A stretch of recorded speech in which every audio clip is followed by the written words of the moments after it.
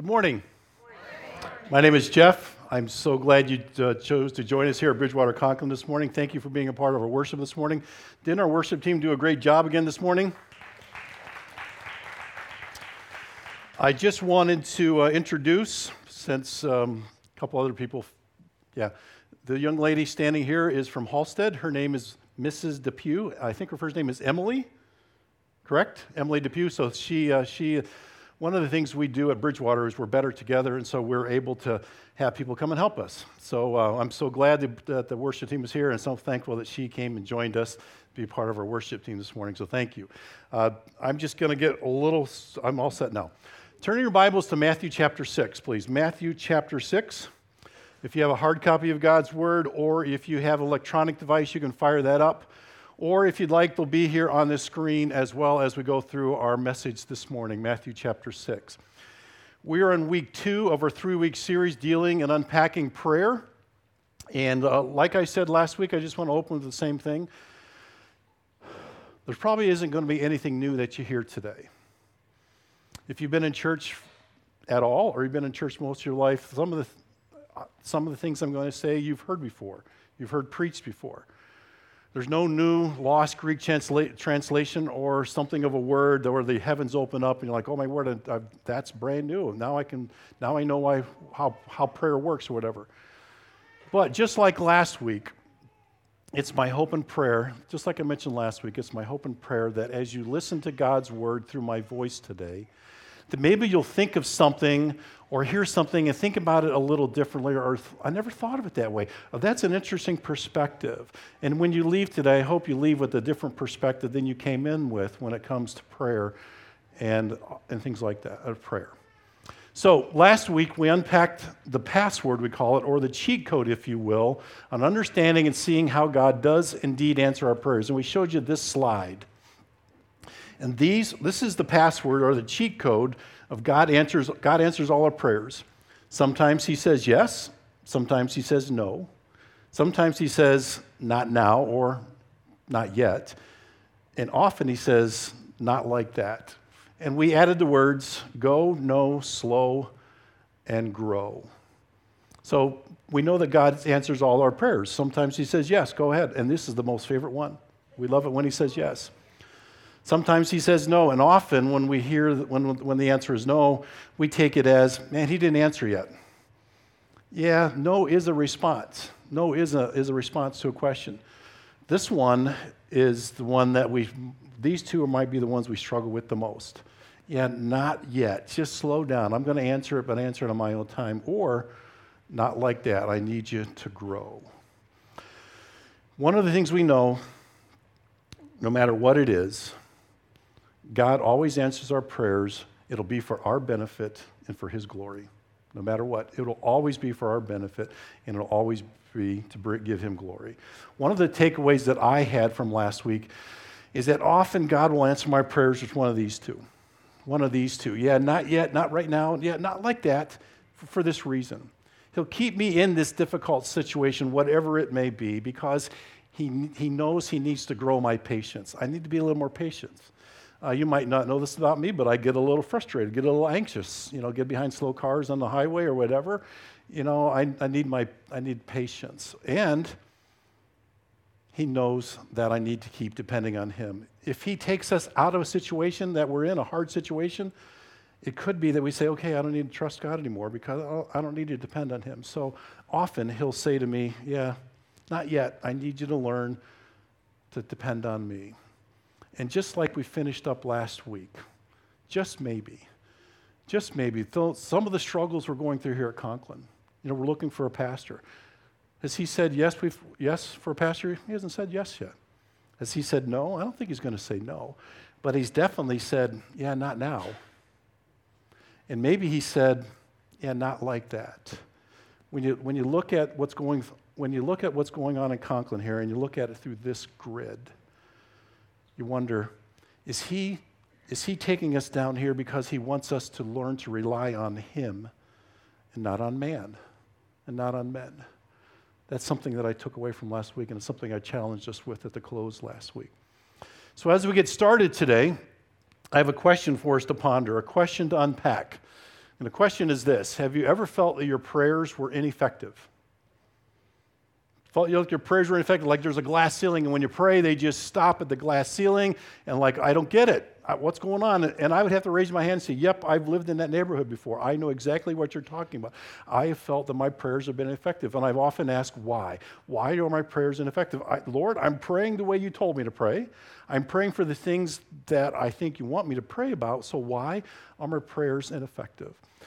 So today, hopefully we can answer that question. It's my hope and prayer that we answer that question. I have two keys, two truths that will help us have powerful, effective prayer. Powerful, effective prayer, because we know that the Bible speaks about prayer a lot. God wants us to pray. There's over 360 verses in the Bible that talk about prayer. Let's read just a few of them here on the screen. Jeremiah 33:3. These are from the Old Testament. Call me, and I will answer you and tell you great and unsearchable things that you do not know. Next verse is Jeremiah, or 2 Chronicles 7:14. If my people who are called by my name will humble themselves and pray and seek my face, and I will answer them. Let's look at some from the New Testament. I want men everywhere to lift up holy hands in prayer. James chapter 1, verse 5. If any of you lacks wisdom, he should ask God. That's praying.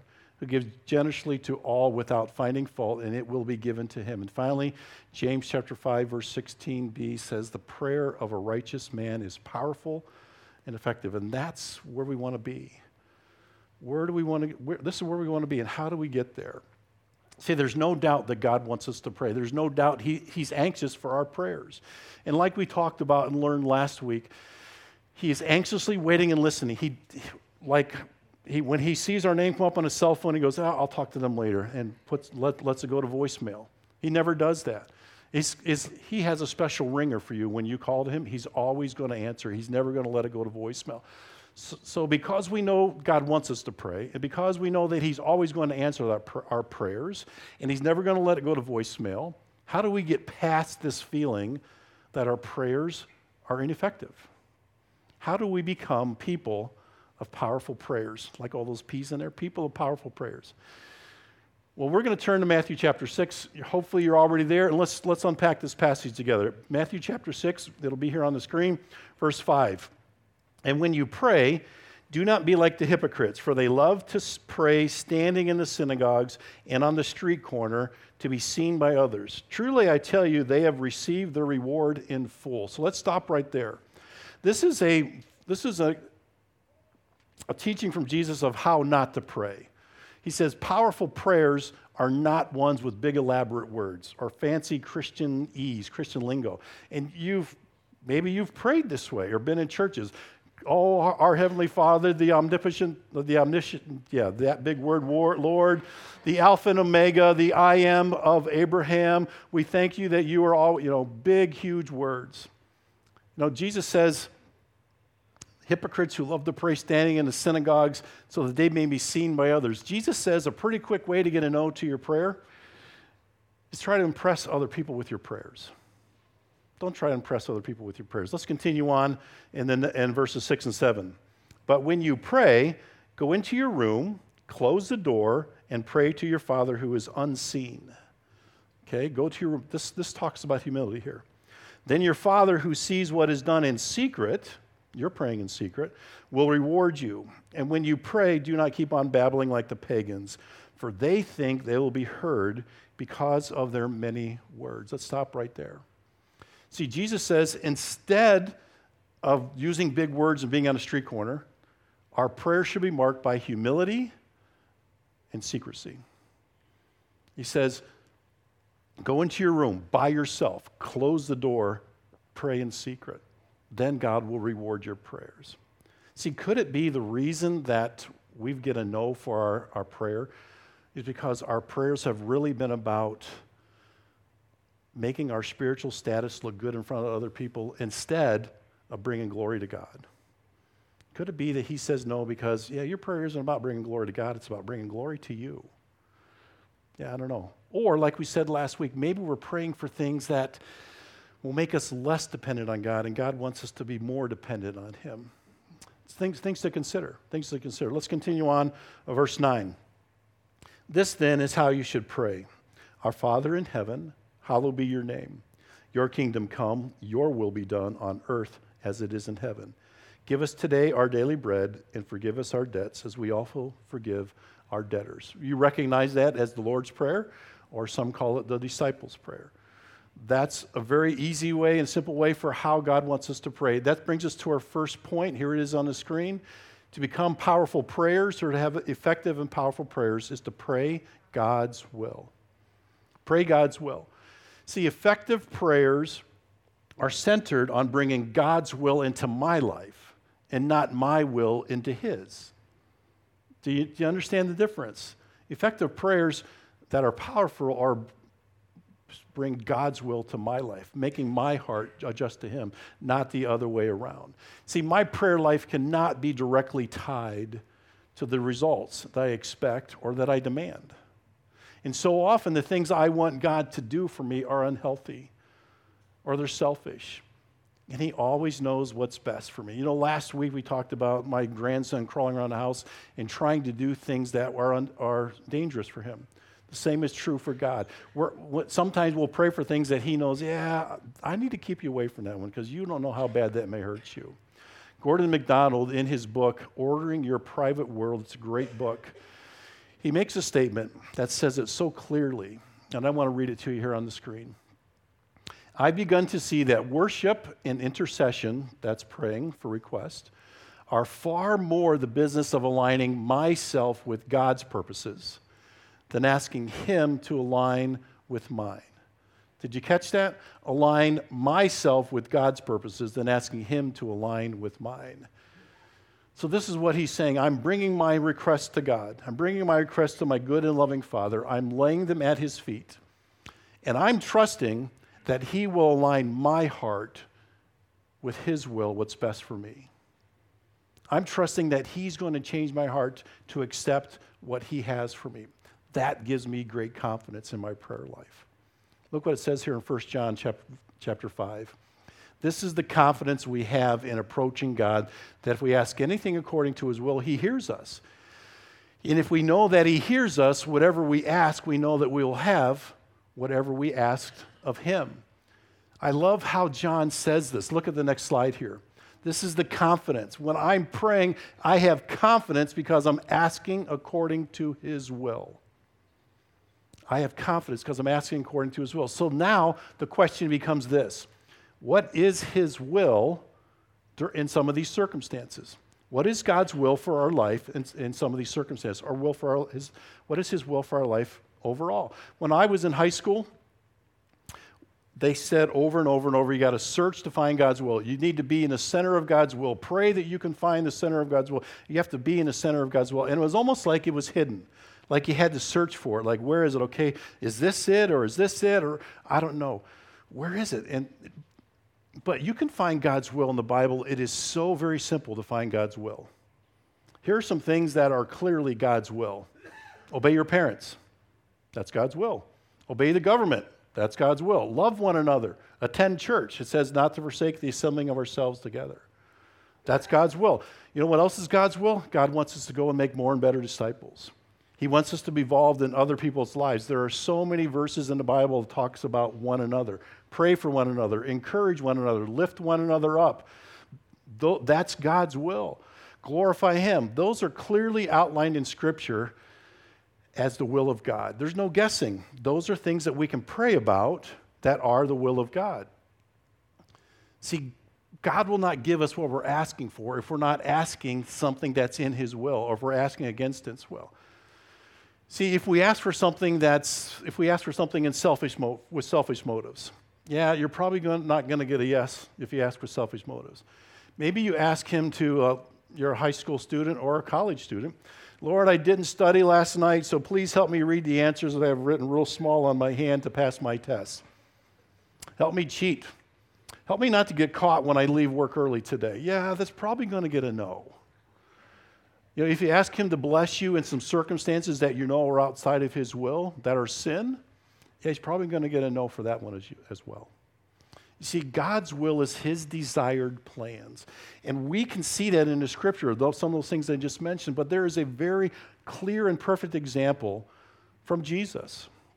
Reed actually talked about it this morning. We were talking about in our time back there for communion with the worship team. When Jesus was praying in the Garden of Gethsemane, he prayed for something, and God told him, "Yeah, no, that's not going to happen." It was the day before he went to trial, a couple days before he died on the cross, and he prayed that God, his Father, would remove something. Look at Mark chapter 14. Here it is. "Father, everything is possible for you. Take this cup from me." You know what Jesus was praying? He said, "Lord, everything's possible. You can do anything to fulfill your purpose on this earth. I don't want to go through the agony and the pain that I'm about to go through. I don't want to feel the rejection. I don't want to bear the sins on my life. I don't want to feel that agony. Yet not what I will, what you will." God said, "Hey, you have to go through with this." And this is what Jesus did. Jesus said, "Lord, you know what I'm asking for. You know I want to avoid this pain that's about to be put on me." But he ended his prayer by saying, "Not what I will, what you will." He's saying, "Lord, you know what I want. You know what I'm hoping for, but I recognize that your will must be accomplished. And if that means that there's no other way for it to happen, then I totally understand. And I want your will to be preeminent, not mine. Not what I want, but what you will, your own." And it's like that quote that we just had on the screen here a few minutes ago. Here it is again. "Please align my will with yours." That's what Jesus said. "Please align my will with yours, God. Please align my will with yours." See, even though we don't know all of God's purposes and specific plans for our life, even when he says, "No, not yet, slow down, not like that," we can demonstrate Jesus' attitude of humility and prayer. We can say, "Okay, God, your will be done. I don't understand it. You know what we're asking for, but please let your will be preeminent." As many of you know, I go on wilderness trips in Canada, and often we'll start the day out, we always start the day out with prayer, and often we'll pray prayers like, "Lord, please don't let it rain today. Please let the wind be at our backs. Please let us get there safely, and we'd love to get to the next campsite before dark because it's hard to set up the tents in the dark and when it's raining." There's nothing selfish about that, right? There's nothing outside of God's will to pray like those things, right? But did you notice that it didn't quite fit what we're talking about here? So here's some adjustments we had to make. We said, "Lord, you know what we'd like. We'd really love to not get wet today, and we'd really love to get to the campsite before it gets dark. But please help us learn what you have for us no matter what." There was a trip I took with 4 other guys. And normally when we do a trip, we start at base camp and we do a circle. You know, we do a loop and come back to base camp. And I decided to make it a little tougher, and I did a one-way trip. So we got dropped off about 100 miles from base camp, and we had to go all the way across the park to get out.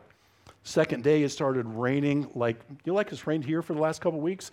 For like 3 hours, it rained like that. And you think, well, that's not a big deal. Well, remember, we're in a canoe on a big lake, and the wind's blowing up, and we're getting soaked, and our clothes are getting wet, and it was raining sideways. It was raining so hard. And we're on big trout, and we said, we have to stop. We have to stop a couple hours early because it's just too dangerous out here. So we pulled off, and there was no way to build a fire that night because everything was wet. And so I said to the guys, just go to your tents, get dried off, and pray. And one guy says, I think we need to go back to where we got dropped off. And I said, we can't. There's nobody there. We have to go forward. They're expecting us there. They're expecting us at Camp Victoria, not at Canoe Lake. We got to keep on going. And so I went to my tent. I was tenting by myself that week, and I got dried off and said, Lord, please help me. This is unbelievable. I'm in charge of these guys, and they're looking to me. Please help us. Please align my will with yours. But this is my will. I want to get out here safely. The next day we got up, and God answered our prayers with a yes. The sun was shining. We portaged. A portage is where you put the canoe on your back and walk. So every portage we got off and put the canoes in the water, the wind was at our back, every single one. No matter if we're going north, south, east, or west, the wind always turned and pushed us. And we got to the campsite that I wanted to get to that day a couple hours early. And we got there, and what a conversation we had around the campfire that night to see how God had answered our prayers. That day, he chose to say, sure, I know that you can learn best by me giving you what you need and what you're asking for. Often, that doesn't happen that way. We have to pray, please align my will with yours. And sometimes sometimes God says, okay, you need to learn through the rain. You need to learn because you run out of food or you lose your food or you get hurt or whatever. That's a pretty easy prayer to pray when you're in Canada. That's not a big deal because you're just going to get wet. Or maybe your back's going to be a little sore or someone's going to have to help you carry your canoe. That's pretty easy prayer to pray in Canada. But come back home and pray that prayer in the circumstance that you're dealing with here, it's a whole new story. And that's what these wilderness trips are all about, preparing us and teaching us how to handle the things that God has for us here. It's a lot harder to pray, please align my will with yours when it's your grandchild who's got a sickness that might take their life. Can you pray this prayer when it's your favorite grandfather or uncle who's got cancer and might not make it? Can you pray, please align my will with yours if you think your wife or your daughter or your sister-in-law might lose the baby or can't get pregnant and is infertile? Can you pray this prayer, Lord, align my will with yours when we're waiting for a pastor at our campus? That's where the rubber meets the road. That's where you're like, okay, God, are my prayers ineffective because please align my will with yours. And God's saying, man, I've got something better for you. I want you to learn this. I want you to learn whatever it is. Can we be willing to pray this now when we're in these type of circumstances? In just a few minutes, we're going to watch a video from a couple who went through some really hard times, and their answer to this question was yes, we can do it. See, the first key to powerful, effective prayer is this. Next slide. Pray God's will. The second key is to obey God's will. Now, I suspect that some of you will read this and say, obey God's will. I can be the pastor. I can say that. Man, that's pretty simple. We're told all the time, obey your parents, obey this, obey that. Yeah, obey God's will. On the surface, that might seem like a confusing statement because it is so simple. Sure, it's simple, but is it easy to follow and obey? It might be a little more difficult than we think. Consider some of these verses here on the screen. If I had not confessed sin in my heart, the Lord would not have listened. Next slide. And when you stand praying, if you hold anything against anyone, forgive them, so that your Father in heaven may forgive you your sins. These verses are telling us this. We need to have a right relationship with God and a right relationship with others. In order to have an effective, powerful prayer life, you got to have a right relationship with God, and we have to have a right relationship with others. It's not either or, it's not one or the other, it's both.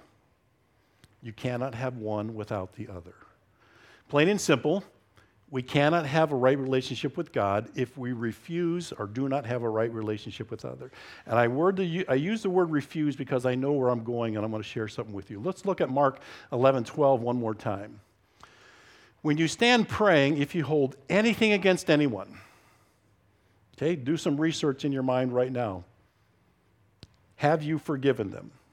If you have not, you need to forgive them so that God may forgive you of your sins. See, when we do not forgive other people, it negatively impacts our relationship with God, which in turn negatively impacts our prayer life. Jesus says you should not expect a powerful, effective prayer life if you can't obey me by living a life of obedience, more specifically, offering forgiveness to other people. It's kind of like this garbage can that I drug over here while you were watching me. Okay, we have this garbage can, and these bags represent sin. And every time we sin, it goes into our lives. And we keep on sinning, and our life soon gets filled up with garbage. And you know something? garbage stinks when you leave it set around. Sometimes I'll come in on a Tuesday and no one's been in here and the building gets hot and there's been food served on Sundays and it stinks in here a little bit because the food has matured, so to speak. And so what do? We ask God to forgive us our sins and He empties it out. And so our life is pure and clean again. But the problem is, sometimes we put the lid of unforgiveness on. And when the lid of unforgiveness is on our lives, He can't. What are we going to do? God says, if you have unconfessed sin, I can't hear you. If we refuse to forgive, God will not forgive us. How hard is it to forgive other people? But you say, listen, you have no idea what they said. You have no idea what they did or what they didn't do. They hurt me so bad, I just don't know if I can forgive them. I get it.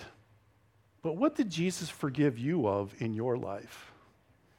It is so very hard to forgive other people. But I have to remember what Jesus forgave me of my life is so much more awful than what I'm refusing to forgive them of.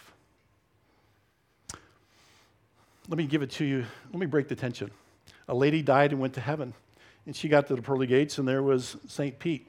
And Peter says, hey, good to see you. You can come. And she goes, yeah, I can't wait to get here. What do I got to do to get in? And he said, just got to spell a word. What's the word? Just got to spell the word love. Awesome. Sometime later, St. Peter comes to her and says, hey, will you tend the gate? I got some work I have to do with some of the other apostles. Sure, I'll tend it. While she's there, her previous husband comes in. And he says, hey, good to see you. I want to come in. She says, well, tell me how your life has been. Well, you know, after you died, that pretty young nurse that took care of you, we got married. And I won the lottery, and we were able to sell that little house that you and I lived in. We now live in Florida on the Gulf Coast. We bought this boat. We're traveling the world. It's so great. It's just awesome how God has blessed our lives. I'm ready to come in. And she says, well, all you got to do is spell a word. He says, what's the word? Czechoslovakia. Is there someone in your life that you need to have a conversation with and forgive this week? Someone in your family? Someone at work? A neighbor? Is there someone in this room that you need to talk to and forgive? Someone who used to come to church here that, man, could it be that unforgiveness has put a lid on your prayer life and caused them to be ineffective and not powerful? Matthew chapter 5, here it is on the screen, verse 23 and 24. Therefore, if you are offering your gift at the altar and there remember that your brother or sister has something against you, leave your gift in front of the altar. First go and reconcile them, and then come and offer your gift. There are few things more freeing than having an empty trash can. Powerful, effective prayers are people, are men and women who pray God's will and they live in obedience to God's will. They are forgivers who have been forgiven. Now, I want you to listen. I'm going to go back and we're going to reread Matthew chapter 6. It's going to clearly and succinctly tie these two key requirements together. So follow along on the screen as I read it. Then this is how you should pray. Our Father in heaven, hallowed be your name. Your kingdom come, your will be done. That's the first one. Pray God's will. On earth as it is in heaven. Give us today our daily bread and forgive us our debts as we also have forgiven our debtors. That's point 2. Obey God's will. And lead us not into temptation, but deliver us from the evil one. That's how Jesus clearly and succinctly says, pray God's will and obey God's will. Earlier, I explained how my prayers in Canada has transformed my prayers here at home. Praying for what we want, praying for what I want, but also praying that God's will be accomplished and that we will learn from it and glorify Him through it. I mentioned earlier about a video. So we're going to show a video here. I'm going to let the guys get it queued up. We're going to show a video of how this couple clearly and succinctly prayed for God's will in their lives. Now, I got to warn you, you're probably going to need tissues. So go ahead. So January 3rd, 2021 started off as basically a normal Sunday. I was kind of winding down the day, getting the kids ready for bed, and that's when I heard my wife from the bathroom say, "Brian, my water just broke." She was 38 weeks pregnant, so we knew, it could be at any point in time. And so we took off down the interstate towards Wilkes-Barre to the hospital. At that point in time, that was my biggest concern, was whether or not we'd make it to the hospital. So once we got to the hospital, Brian and I had been discussing baby names like all night long. And at that point, he's like, I really need to take a shower. So I was like, all right, you go take a shower, but don't forget to think about baby names. So he's like, I will. As I was coming out, I heard the voices in the room kind of change. And they changed tones to where I could tell, something's going on that's not quite right. Finally, the doctor came in and she said, the baby's heart rate has dropped. We need to do an emergency C-section. And I said, okay, whatever you need to do. And they wheeled her into the operating room. And of course, at that point in time, I had to stay in the room. It was a few minutes later, and I heard on, the hospital loudspeaker, they started shouting out, "Code blue, code blue."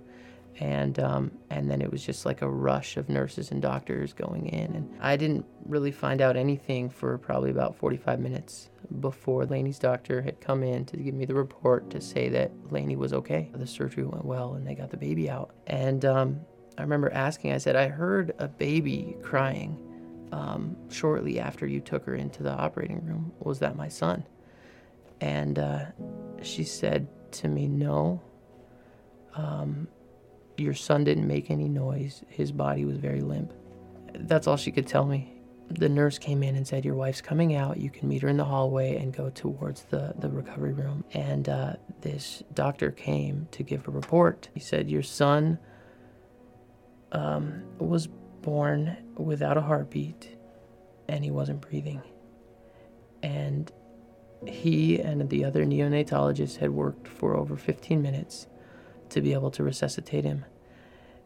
And at that point, there was this mix of emotion of, on one hand, thinking relief that my son was alive at that point, and on the other hand, recognizing that this was still a very critical situation. He told me that he needs to be life-flighted to Danville Children's Hospital. And then he went into, they have to put him on this special treatment to preserve his brain.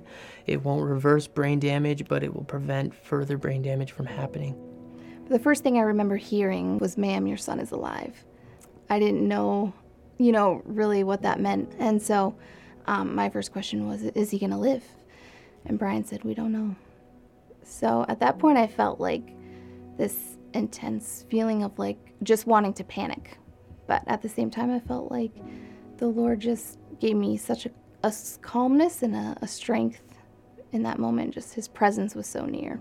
We went to the recovery room and, we waited to find out more. They said that they were going to bring Silas to us so that we could see him before he took off in the helicopter. They finally brought him in this little box with all kinds of tubes and cords and stuff attached to him. And, I was so grateful to see him at that point.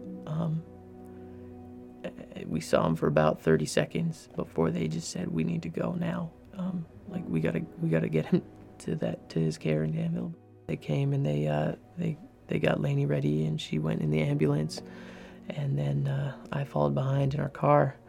I guess I can easily pray kind of more reserved or almost giving God a way out. God, if it's your will, would you do this or that? Or God, you know what's best and I trust you, but if this is what I want, please do this, But in that moment, in that drive, my prayers were different. It was maybe even came across as demanding, but it was like God wanted me to pray that way, where it was like, God, you need to save my son.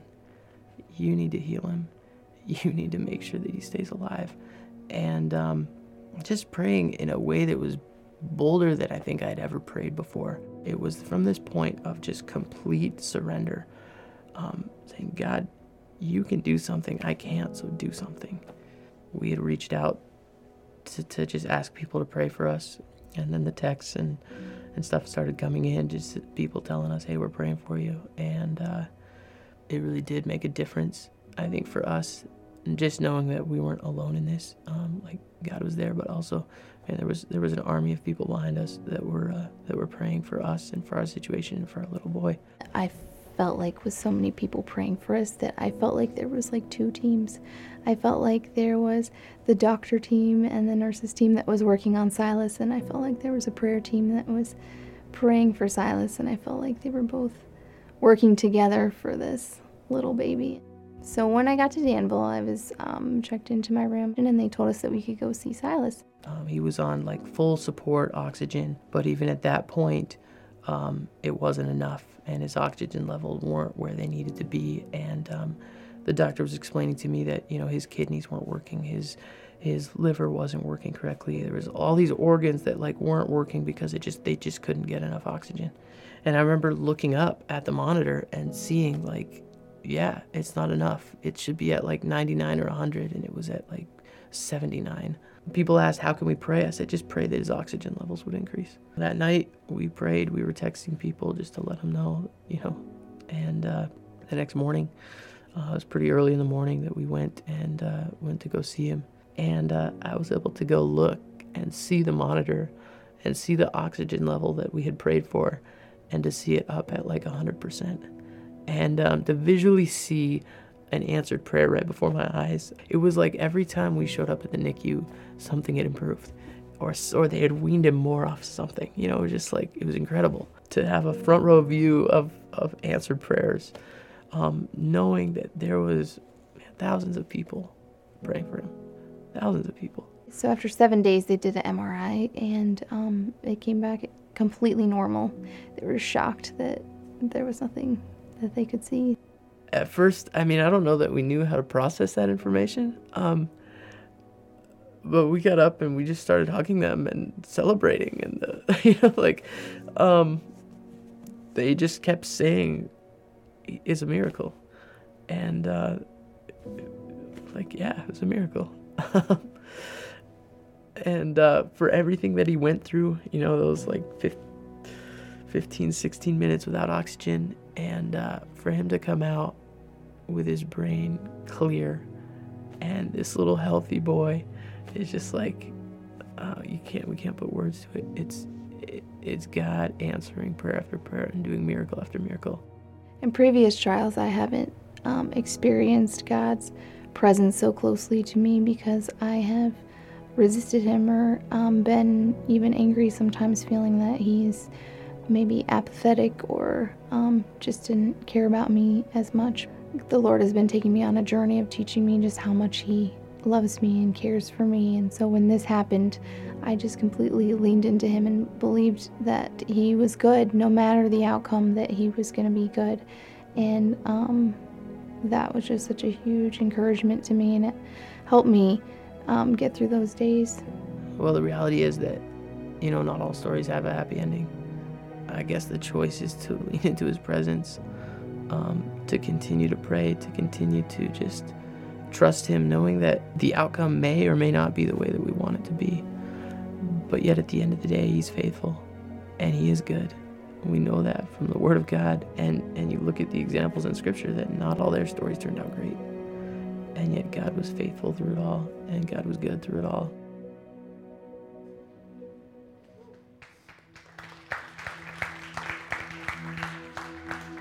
Did you catch what he and both mom and dad said? No matter the outcome, God is good. What an incredible testimony of prayer. You know, powerful and effective prayer isn't reserved for people going through really hard times, or pastors or missionaries. It can be you, it can be me. Powerful prayers, effective prayers can be prayed by you. Even in the hard times that you're going through, can we say, please align my will with yours? So like I said last week, how do we wrap up a prayer sermon? Because it has to be about life transformation, not about information. Last week I said, pray for 15 minutes a day. How'd you do on that? Someone suggested this morning, or just earlier, someone suggested pray in the shower. That's about 4 minutes. You know, how'd it go when you found a place to pray? Did you find someone you stopped praying for that's far from God and started praying for them? This week I have a couple other things. We have that day of prayer. There's going to be people back there. We're going to have a list to pray for. That would be a great way to kick off and get started these powerful, effective prayers. I also want to invite you to grab a book. We have a book called Praying the Bible. There's like 8 of them back there. We can get more if you need them. This is a great way to just re-engage prayer through the scriptures. One last thing, I want to close with this. Do you ever live of unforgiveness that's blocking your effective prayers because you need to go talk to someone this week? Is there someone in this room, is there someone in your life that you need to go and say, listen, I've been holding unforgiveness over you, and I need to ask you to forgive me? Who do you need to go talk to this week? See, prayer is more than a conversation. Let's pray. Father God, thank you for this powerful story from this couple. Even during the hard time, they said, God, you know what we want. The father said he even demanded it. But he also said, we want you to give us what's best. We want our son, but we want you to give us what's best. I pray for my friends in this room. I pray, Father, that if there's unforgiveness in our hearts that we need to get rid of, that we would take the courage, take the step to do that. Do that today. Do that this week. Thank you for loving us. Thank you for allowing us to serve you. In Christ's name, amen.